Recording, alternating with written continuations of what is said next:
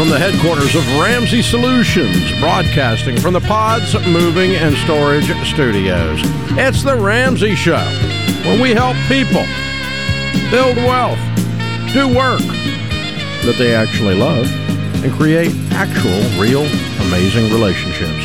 George Camel, Ramsey personality, star of the new YouTube sensation channel called, oddly enough, the George Camel channel. Real creative. Yes, very creative. And co-host of the exploding popular podcast and YouTube show, Smart Money Happy Hour with our own Rachel Cruz, is my co-host today as we answer your questions about your life and your money. The phone number is 888-825-5225. Jane starts this hour in Chicago. Hi, Jane. How are you? Hi, Dave. How are you guys? Better than we deserve. What's up? So I'm trying to get some advice on whether or not I should buy another used car or buy a new car. I have a 2012 Hyundai Sonata now. I've already paid $4,000 in repairs, and the car is still not fixed. It's overheating. I've been kind of getting to run around with mechanics, and I just don't want to keep dumping money into the car. I got it from an auction, so it's a salvage title. There's that. I don't know if that makes a difference. I have about $90,000 between a CD, which doesn't mature until April of next year. I have a Roth, and probably about $60,000 that's liquid. So I was just going to buy like a Toyota Camry for $30,000, but I didn't know if it was smart to buy a car cash or what to do. That is the only smart thing to do when it comes to cars. So do you have any debt whatsoever? No, I have no debt. Well, I have a mortgage. Okay. And then what's your income? After taxes, $40,000. I would not buy a $30,000 car if I made $40,000. That's just too much of your world tied up in that depreciating asset. Is there something in between we could get, like a $15,000 car, and we sell off the Santa Fe for what we can get for it? Yeah, I could. I didn't know how reliable. Hey, Jane. Yeah, I want to. Hey, Jane. Yes. You're pissed off and sick of your car breaking down, and that frustration is getting ready to cause you to overdo this decision. Okay. I don't blame you. Nothing makes you more mad than sitting on the side of the dadgum road or taking something back to get it fixed 4 times and it's still not fixed. That's enough to make you do something stupid, and you're about to if you're not careful.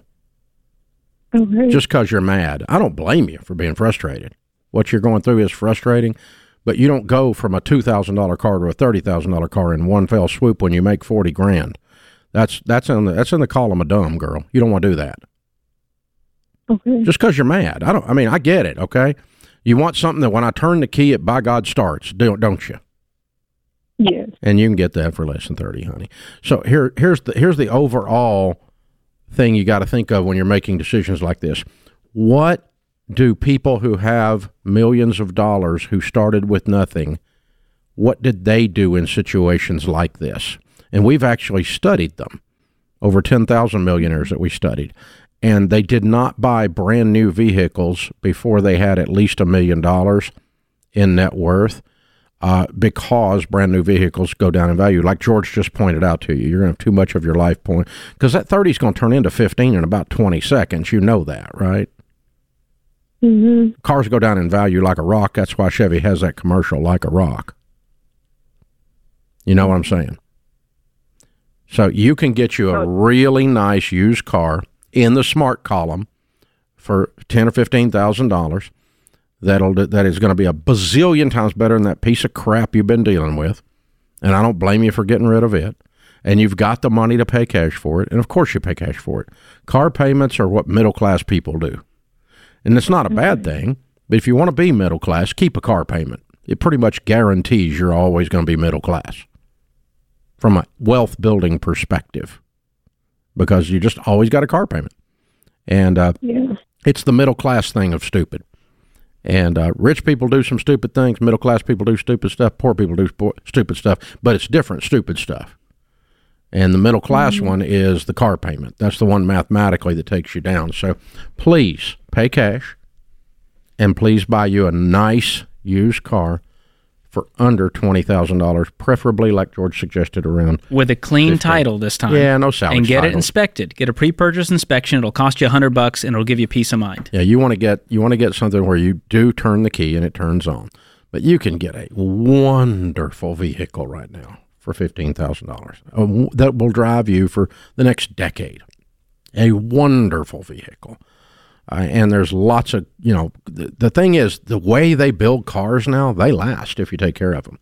Now, not necessarily if they've been in a flood or whatever this salvage situation was that caused this thing to have an overheating problem that they can't figure out, and its electronic brain is probably fried or whatever it is.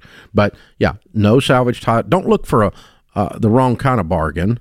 Look for something that is dependable, low miles, and that it just screams it's going to. And let me see, you said a Toyota Camry? Hey, a $15,000 Camry right now, that's a great car. It might be 10 years old, and it'll last another 10 or 20. Car. Yeah, I mean, you can get a lot of American-made stuff, a lot of foreign-made stuff that is, and for that matter, half the foreign-made stuff is now made in America. It's all a weird mix. Yeah, Toyota truck plant is all made here, so there you go. Nissan made right here outside of Nashville. So, you just, who makes what anymore? But anyway, the point being, not waving a flag, but the point being, just get something that works and that is consistent. And George, it's important to point out to everybody that is not just Jane. We all have this thing of, we do two things in our culture. We say three things. I'll throw in a third one while I'm thinking of off the top of my head here. Safety, reliability, and status cause us to buy way more vehicle than you can afford. And your car is safe, and it is reliable, and no, it doesn't have any status, so shut up. But so what?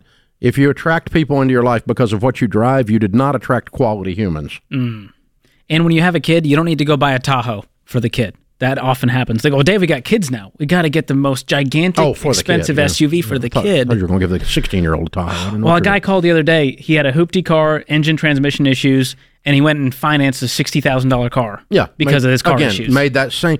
That's another hint. Okay, unless you suddenly inherited $2 million, you don't need to make a jump 10x in your car. So if your car is worth $3,000 and you're jumping to 30, hint, you're probably screwing up. And Jane's point, I made that point to her too. Okay, I've done all of this stuff. That's how I know. I've done stupid with zeros on the end. I have a PhD in DUMB, people. That's how I know it. So we're here with you. We're walking with you. We're just a little further down the road than some of you. That's why we do this show. Good pun. This is The Ramsey Show.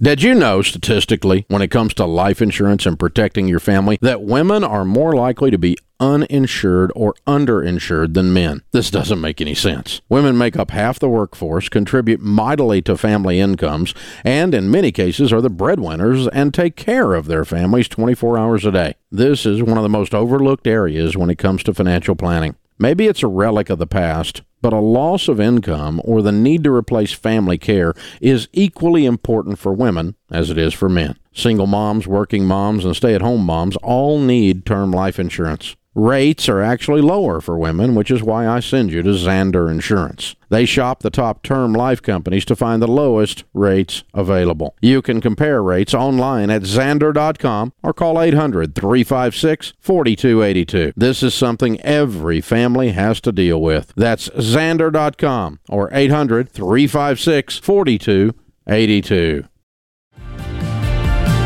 George Camel, Ramsey Personality, is my co-host today. Honored to have Entree Leadership Summit full of great thought leaders next week. Great people talking about leadership and talking about business. I'm really excited to be with about 3,000 folks. One of the folks I'm excited to be with is one of our speakers, Dr. Jordan Peterson, author of the huge bestseller, 12 Rules of Life, and personal terrorizer of all things Twitter. Looking forward to getting to spend some time with him, and we wanted to have him on today to talk just a little bit. Welcome, Dr. Peterson. How are you? Thank you. Good. How are you doing? Doing great, man. We're excited to have you next week. Thanks for coming. Hey, my pleasure. I'm looking forward to it. You've been on the road, Europe. It looks like all over the place, huh? Yeah, for a long time. I don't know. We've been to 400 cities, my wife and I, something like that, in the last couple of years. Yeah, it's been a brutal run, it looks like. So Nashville will be one of the stops on the stateside, as we said, next week. So with these leadership guys talking next week, what is the plan for your keynote? What are you going to be talking about? Probably about vision. And I thought that's something we could discuss today in principle as well. Yes, I completely agree with that. I've looked at a lot of the stuff and a lot of your comments, not only on wealth inequality issues, but also just on the psychology of handling money. One of the things we say around Ramsey all the time is personal finance is 80% behavior. It's only 20% head knowledge, and getting the guy in the mirror to behave is the battle. And you've got a lot to say on that subject. So talk about what you've discovered around the correlation between just a mental stability, a mental maturity, mental health maturity, and that how that correlates to wealth. Well, it's easy to presume that the reason people are poor is because they don't have enough money. But that's an oversimplification. Very few complex things are attributable to a single cause.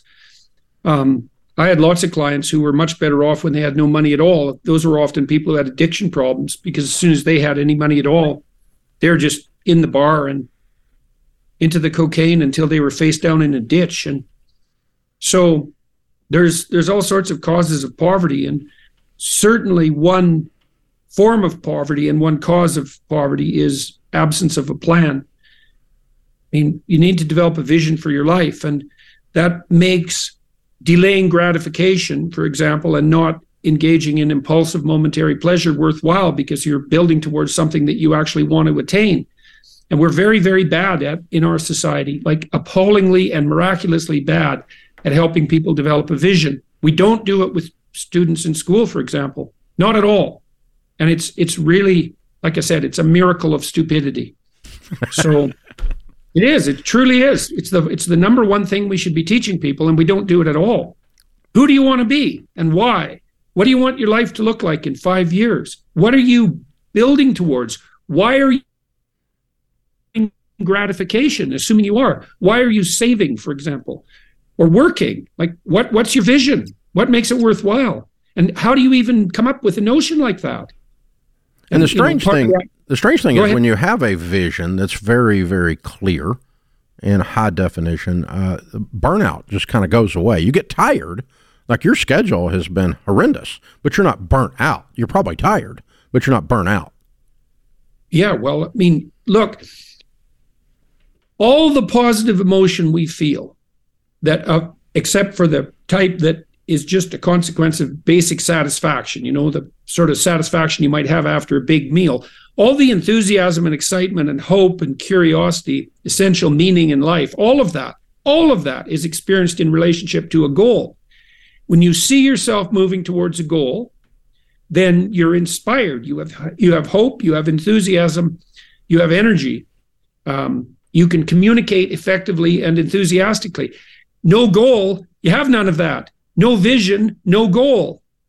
So you're not going to get tired and feel, what would you say, hard done by, if your sacrifices and the difficult things that you're endeavoring to do are clearly worthwhile by your own definition.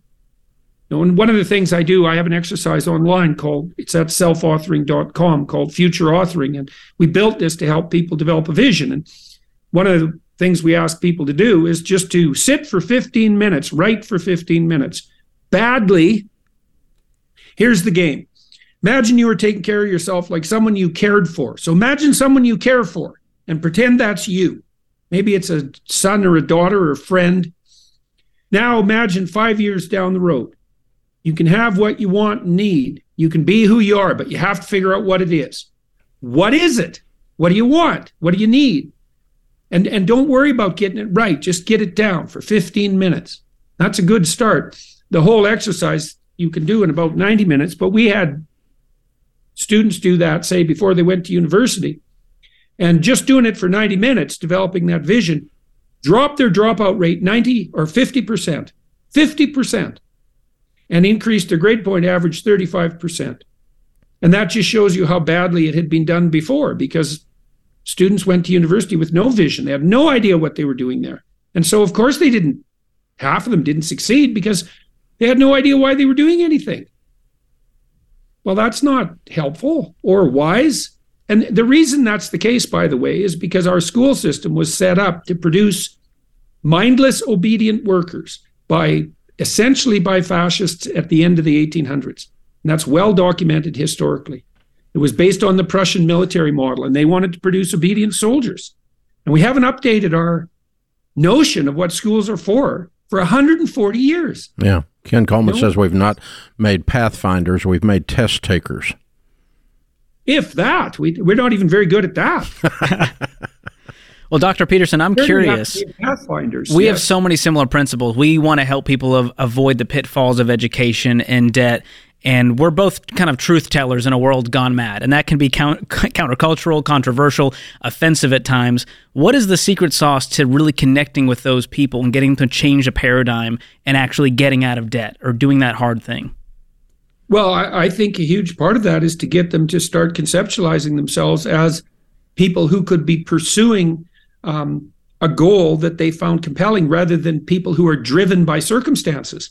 I think it's 35-40% of young Americans now feel they have no agency in their life. And you say, well, how do you have to entice people into, I suppose, the hypothesis of a vision. And you do that with, well, this meditative exercise, for example, that I described. Just imagine for a moment that you could have what you needed and wanted. And I mean, literally imagine that. Daydream like you did when you were a kid. Now, you want to bind that with a little bit of intelligent rationality. You don't want to be, if you're starting from scratch, maybe you don't want to be thinking that in 5 years you're going to inhabit a 350-room mansion, in Malibu. Although stranger things have happened to people, you want to develop your vision within the realm of possibility, but that doesn't. And you should be honest enough with yourself so it's actually something compelling to you.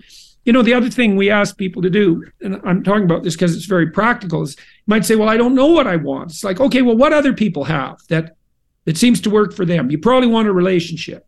What's your vision for that? You probably want to have something approximating a family of some sort.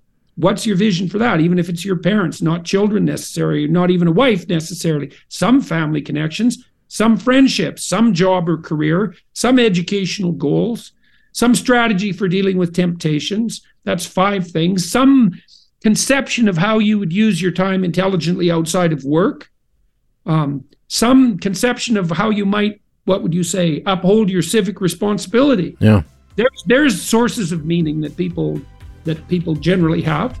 Dr. Peterson, we are so looking forward to seeing you next week. Thanks for taking time out of your crazy schedule and spending a minute with us. Look forward to continuing this discussion a bunch. Thanks for coming on with us. Yeah. Thanks for the invitation. This is The Ramsey Show.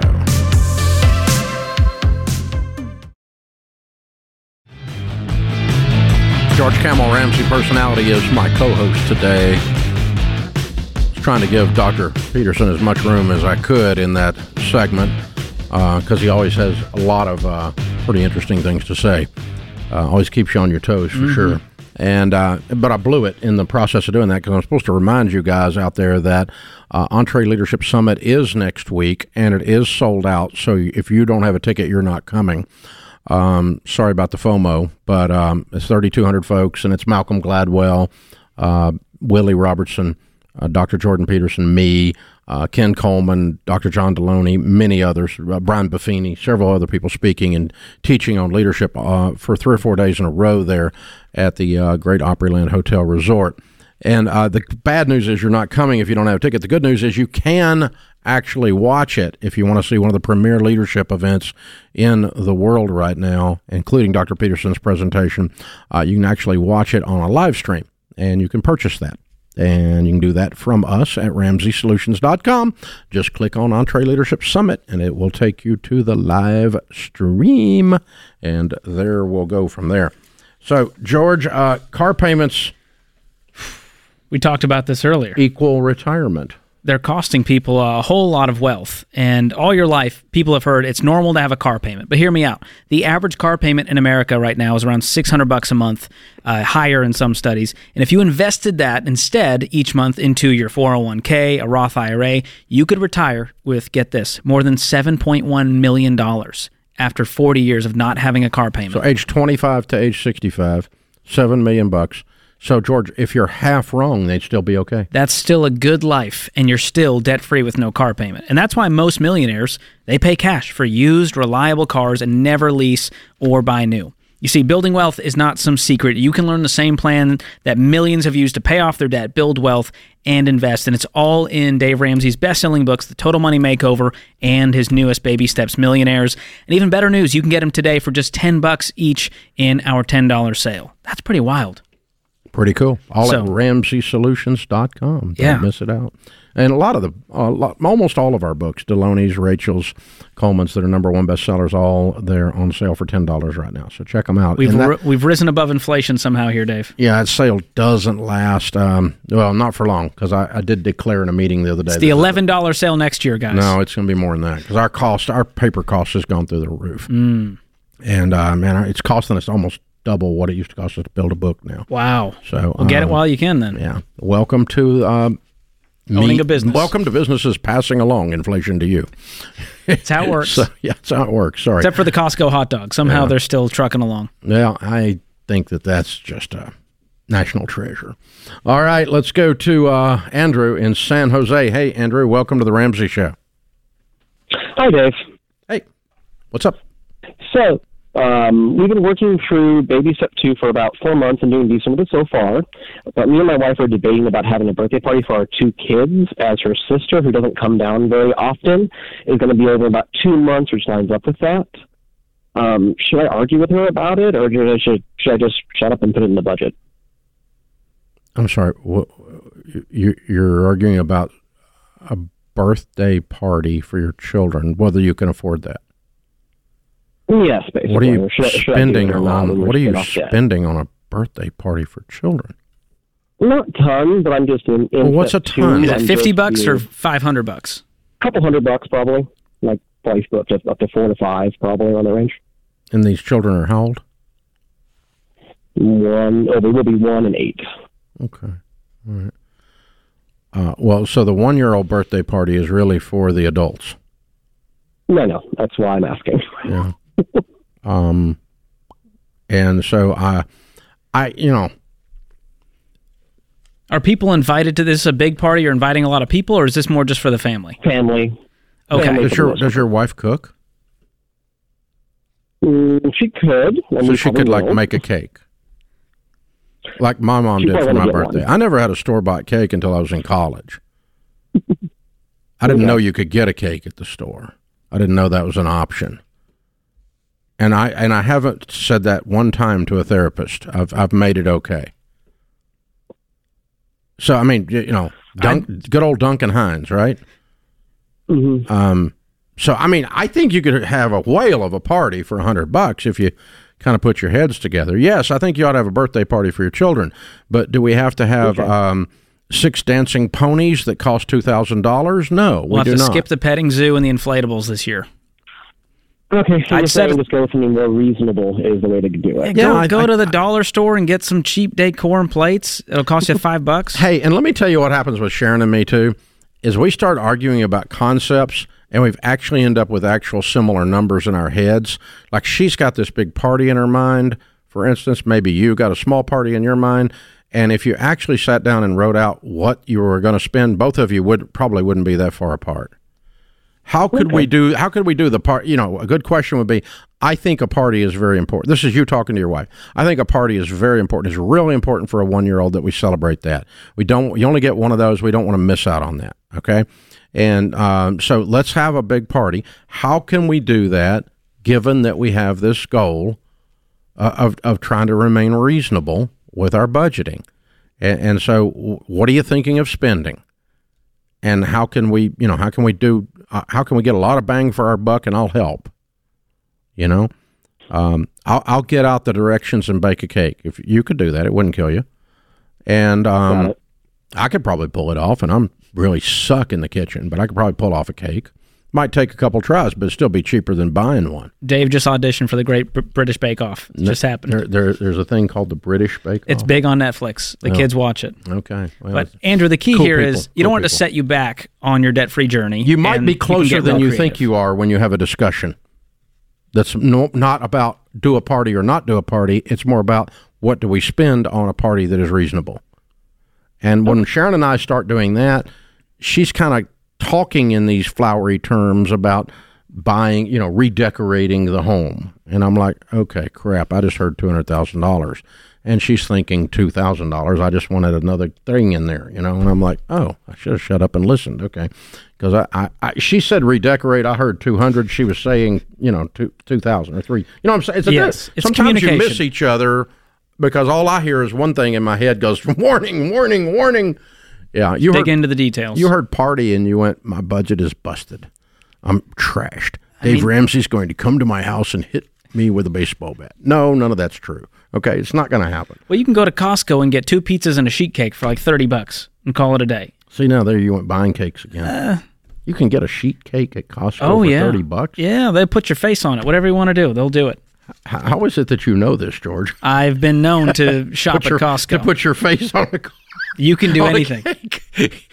A George cake. Dave, I'm sure people have sent you cakes with your face on it.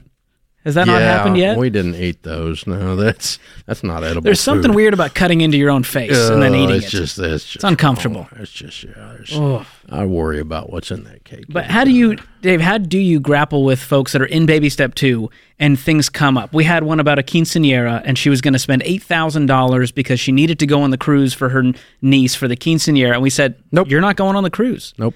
So what are the boundary conversations you need to have? What are the financial pieces that you need to go, all right, set a budget? What if you had to do something you really couldn't afford? What would you say? I'd go make the money to do it. Okay, in order to make the 16-year-old niece happy, you need to buy her a $600,000 Bentley. You would go, well, that's stupid. Of course I'm not doing that. A, I don't have $600,000. B, I don't have a Bentley, so she's sure not getting one. So C, I hadn't been on a cruise, so I'm sure not going on one for you, And I don't have $8,000 because I'm broke people in debt. But you gotta extrapolate this stuff in your mind to go the absurdity of the request. If you just pan back and go, what if it was add a zero to it? You would go, well, no.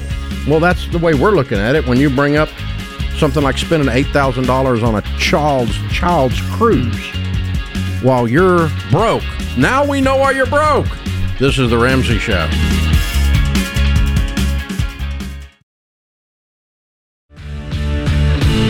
George Camel, Ramsey Personality, is my co-host today. Thanks for joining us. If you want to understand a little bit more about what's going on with all things Ramsey, we've got a little free process to help you. Just go to RamseySolutions.com. Click the Get Started button. It'll help you ascertain where you are and what the next steps are to get where you want to be. Yeah, that's how that works. So get started at RamseySolutions.com. Of course, completely free. George Camel, Ramsey Personality, my co-host today. And Matt is in Portland, Oregon. Hey, Matt, welcome to The Ramsey Show. Hey, guys. Thanks for taking my call. Sure. What's up? I recently discovered your show and really can't get enough, so thank you. Thank you. I'm 52. Yeah, I'm 52. My wife is 47, and our household take-home is roughly $8,000 a month. We have a $34,000 in an IRA. Instead of traditional investing, we've gone the real estate route and currently have mortgages on 3 homes. One is a primary residence and 2 are rentals. And just need some advice. I up until I discovered you guys, this was our pretty solid plan. But is it too late to go the traditional investing route? Or no, and it's not necessary that you only do the traditional investing route. I've got a bunch of real estate. As a matter of fact, I have more real estate than I have mutual funds because I love real estate like you do. And so, as long as we're building wealth somewhere, we're certainly not going to be out of there. What I would want to do is I would want to lean in and have a plan to knock those mortgages out sooner rather than later without panicking about it. So what are the balances on these puppies? Let's see. Primary residence 315.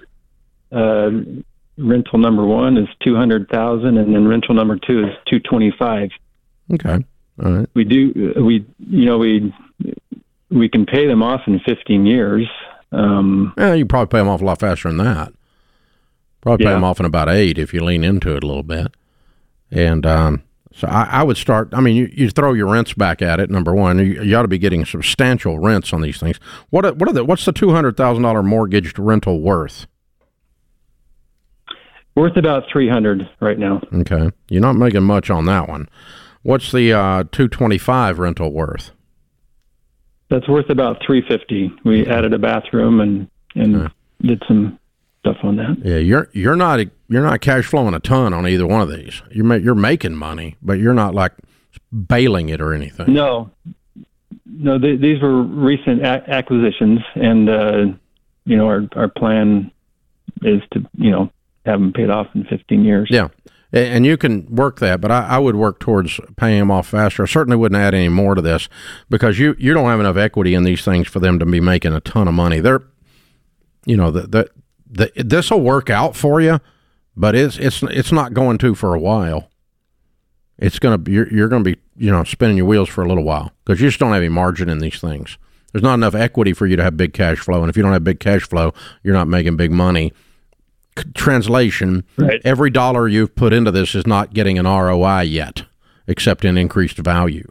But you're not getting any cash on cash ROIs, not to amount to anything. Do you guys have any other debt? We do have a car loan at $15,000, but other than that, no credit card debt. What's your cash position? You said we have about $12,000 in the bank right now. Okay. Well, first thing is you got to get your emergency fund up because you're sitting on a lot of debt and a lot of potential problems with no cash. You get 2 or 3 heat and airs go out, or 2 heat and airs go out and a water heater blow between these 3 properties in a short period of span, you got a problem. You're going to be looking at debt. Yeah. Do you love both rentals? Or is there one of them that gives you a headache that you wouldn't mind selling? You just got them. I mean, we've had them for a couple of years, or a year and a half. Do we love them? Yeah, one of them we really love. We're going to move into at some point, but the other one is just a rental. Yeah. Well, point being, if you want to hold these, if you want to clear them, that's fine. Get rid of them. You're not going to lose much. If you want to play through on your plan, what you do need to do is continue to follow the baby steps. Get your emergency fund up. You need a pretty substantial cash position to be holding this kind of property, probably $75,000, and you're sitting on 12. And because you've just got a lot of exposure that's going to have cash needs. And the problem is these things all come in threes. Believe me, I've been managing property for 40 years. And so it's just, it's always the perfect freaking storm. Basement leak, stupid car runs through the fence. I mean, it's something. When you own property, it goes with the territory. I love real estate, but it is a hassle compared to owning mutual funds. So number one, get your emergency fund up. Then number two, I would start with a 2-pronged approach of getting these paid down pretty aggressively, and also let's reach over and start that 15% going into retirement. And get rid of this car debt. Oh, definitely. Car debt's got to go before we do anything. You're going to get rid of that tomorrow. That's just ridiculous. Yeah, not the car, but the car debt. So first, work your baby steps, man. You just start listening. Baby step 1's $1,000 saved. You've done that. 2 is debt-free but the house. Need to knock out the car like George said. 3 is 3 to 6 months of expenses saved for emergencies. In your case, I'm going to jack that on up to 75 because you got heavy expenses with these rentals that you don't have a cash position to cover. Then 4 is we start to put 15% of our income into retirement. You work all of that for the next 15 years. You're going to have a bunch of paid-for property, and you're going to have a pile of cash over in mutual funds also, and you're going to be in really good shape. But you're going to have to lean into it and be very intentional. Sometimes when people first start buying property, and you're a little bit further into this, you're not brand new, but we feel like it's magic and it automatically works, and it's anything but magic and anything but automatic. Well, everyone says it's passive income, Dave. There's I saw nothing TikTok. Passive about anybody that says real estate's passive income's never managed real estate. There's nothing passive about it. It's freaking active as it can be. That's an absurd butt statement when people say that. That's somebody selling a get-rich-quick thing on TikTok. That's all that is. It's just not even real. All right, Amanda is in Cincinnati. Hey, Amanda, welcome to the Ramsey Show. Hi, thanks for speaking with me. Sure, what's up? So I've been listening for a couple months and trying to implement what I've been hearing. So my husband and I had whole life policies, so we got rid of those. Good. We went with standard, got term and policies, and we have 3 children, 6 and under, so we did the rider for the children. Good. But we have a whole life policy we were talked into getting for my oldest son when he was an infant. And it's 15 years pay, and we are 6 years in. So should we get rid of that also? Sure. Okay. Absolutely sucks.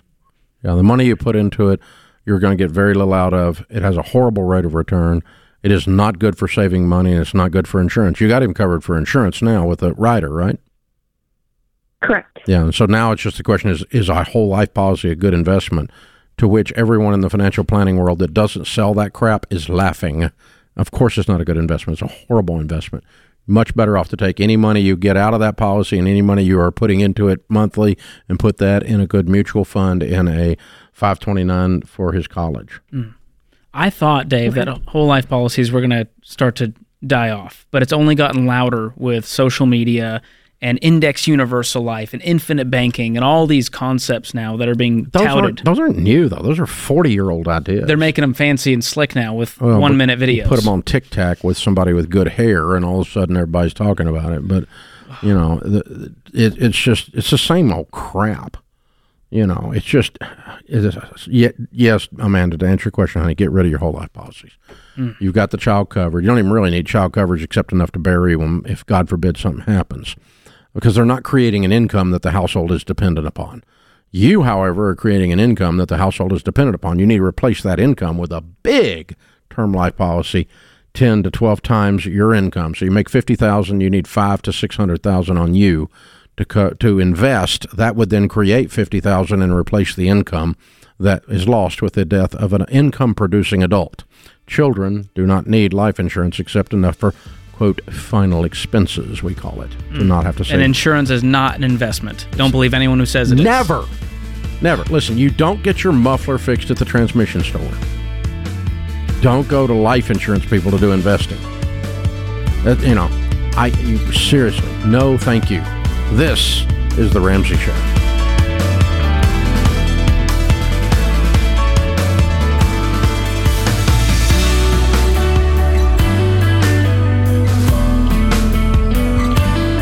Hey, George Camel here. If you love the show and you want a deeper dive on your money journey, we've got a weekly newsletter that gives you helpful articles and tips on following the Ramsey way. Just go to RamseySolutions.com today to sign up for the newsletter. Again, that's RamseySolutions.com to sign up for our weekly newsletter.